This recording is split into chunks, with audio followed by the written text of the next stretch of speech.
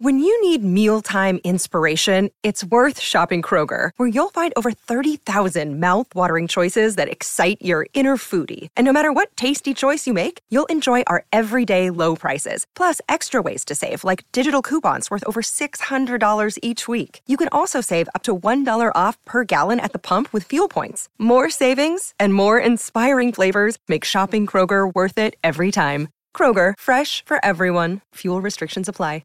Auto. Fellas, we're recording this on Festivus. As Seinfeld enthusiasts like myself, we have the chance today to air the grievances of the Ohio State recruiting class. We've got a lot of problems with people, and now we're going to tell them about it. But we're not going to do that. We're going to talk about the week ahead and the Peach Bowl, because it is officially Peach Bowl week. December 24th, Christmas Eve. Merry Christmas to both of you. Tim, just kick us off here. We're getting ready to head down to Atlanta for the Peach Bowl here in just a couple days. What are you most looking forward to when we get down there? Talking to a few more players, getting like Ryan Day said, he liked the way practices went in Columbus, and he said he liked the look in these guys' eyes. And I had some people call me, and texting me and emailing me saying, "The looks in their eyes. Who cares about?" I'm just going, that was just one of the things he said. I mean. Well, people are really, really, really quick to jump right now, man. And Ryan Day did say something during that press conference. Interesting. I'm paraphrasing, but basically, you learn who's with you and maybe who isn't with you when things get tough. And that's important to know for future reference. But the bottom line is, you are interested to talk to these players to see where their minds are. Talk to some of the Georgia guys. See what they're thinking about, being defending champions and all that comes with that, the pressure that actually comes with that. And but you never know about a football game, and you guys know this. I mean, Ohio State was favored over Michigan, right? You never know about how a football game is going to go until you watch it, until it actually happens. But I think this Ohio State team seems to be focused on what's ahead of it, the idea of resurrecting this season to a certain extent. They haven't won, in essence, anything yet of a championship situation. So this is a chance for them to get going. But I'm interested to see, what they're talking about, what their concerns are, what their confidence is going into this. Andy, you will be coming from Philadelphia. I am coming from Northern Kentucky. Tim, obviously from Columbus, where he's been as the 40-year vet. Andy, when you get down to Atlanta on the 26th, what are you most looking forward to? Just hearing from the Buckeyes, seeing from the Buckeyes? Is it the demeanor? Is it the way they talk? Is it the way they stack up against Georgia when you just look at them with the eye test? What is it for you? I mean, this is basically their national championship. We talked about earlier on how this was a matchup we thought we might see in the national title game. Now it just comes 1 week earlier. And of course, they have to win to get a shot at that national title. And I'm just super curious to see how both of these teams line up. As much as we talk about Ohio State trying to make a statement about after that Michigan game bouncing back, I think Georgia and that defense wants to make a statement of its own, considering it gave up 502 passing yards to an LSU team. And everyone seems to think that the way that Ohio State will win this game is through the air. And I do think that's Georgia's relative weakness.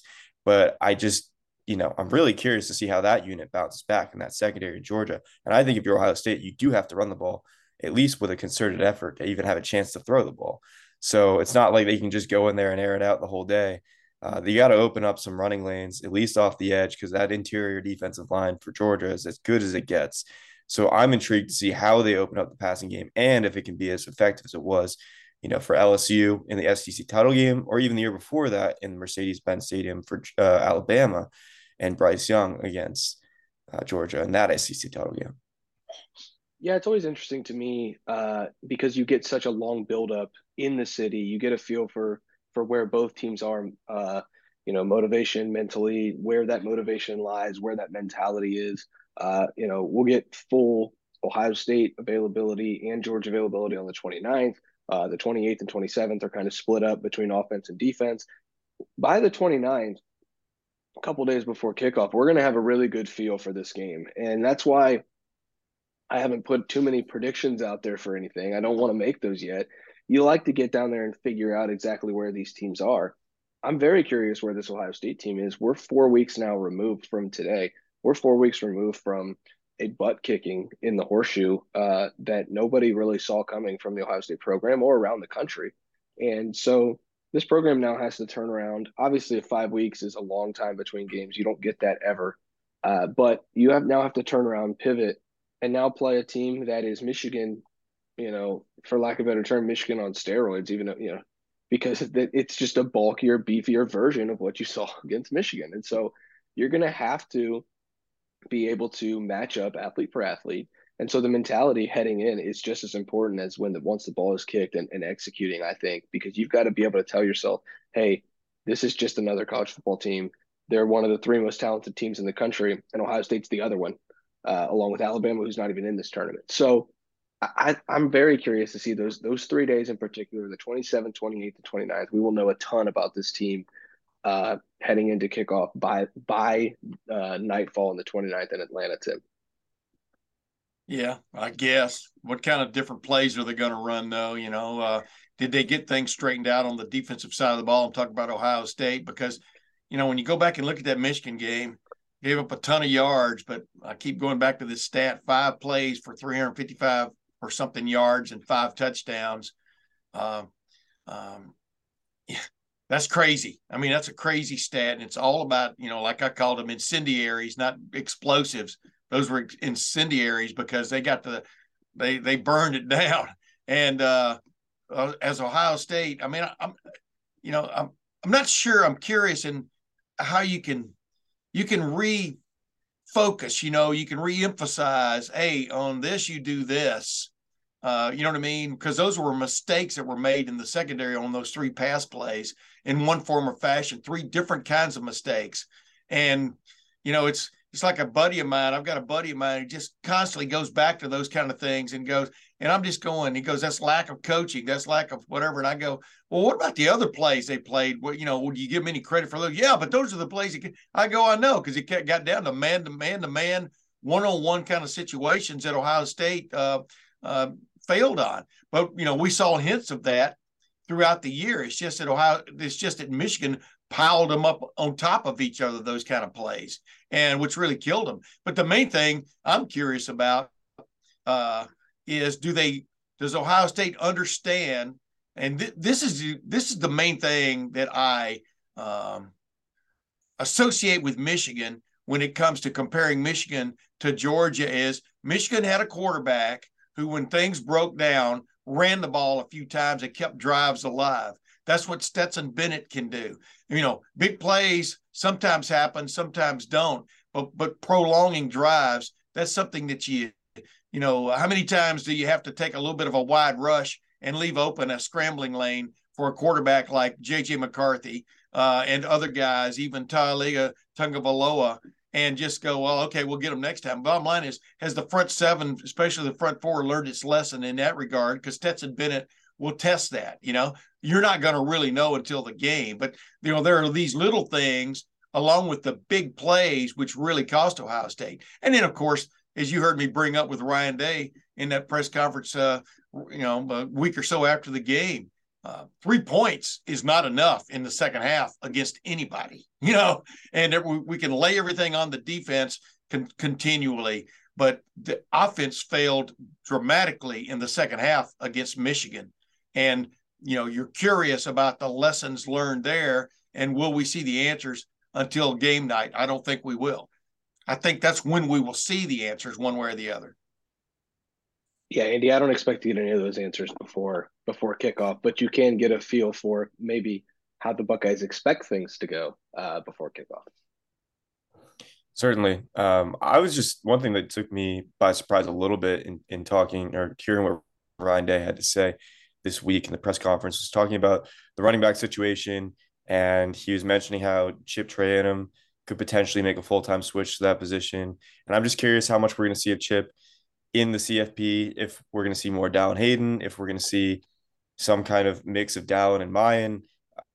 Certainly we'll see Mayan at some extent. I'm just really interested to see what they do at the running back position, because as much as we've talked about the need for Ohio State to attack downfield or even the middle of the field against this Georgia defense, I think it starts on the ground, at least having some kind of threat. It's more of just running the football and getting Georgia to open up those looks so that there's actually space between the linebackers and safeties to throw the ball than it is to have massive success on the ground. So that was just something that kind of perked my ears up a little bit because I was kind of expecting Chip to maybe just not be as much of a factor. But considering how much we saw him in the Michigan game, that sticks out to me. The other thing that sticks out to me is just these tight ends for Georgia. We've talked about them already a lot, but Darnell Washington and Brock Bowers are two of the best, maybe the best tandem of tight ends in the country. And one game that kind of sticks out to me for Ohio State fans is like the Notre Dame game. And I'm not saying that Kevin Bauman is the 1A or 1B to Michael Mayer as Darnell Washington is to Brock Bowers, but I do think that that's probably the best comp you have for the season of maybe a two tight end set that Ohio State has faced. And I guess when you look back at the defense, what they did for that game, it was more of sticking, Ronnie Hickman and Lathan Ransom in the box and having those guys shadow those two tight ends, and then playing with basically three corners in the back, Taylor being the slot guy or the nickel guy. And so I wonder if they do something like that again, because you have to have some kind of way to neutralize those guys. You can't get them too open in space because those are the two main targets I think you got to focus on. Oh, yeah. If you're Ohio State. Yeah. The interesting, real quick, I want to jump in there about the running back situation is, coming out of that Maryland game, I think we all thought Dallin Hayden was going to be, as they, for want of another term, the bell cow going into the Michigan game.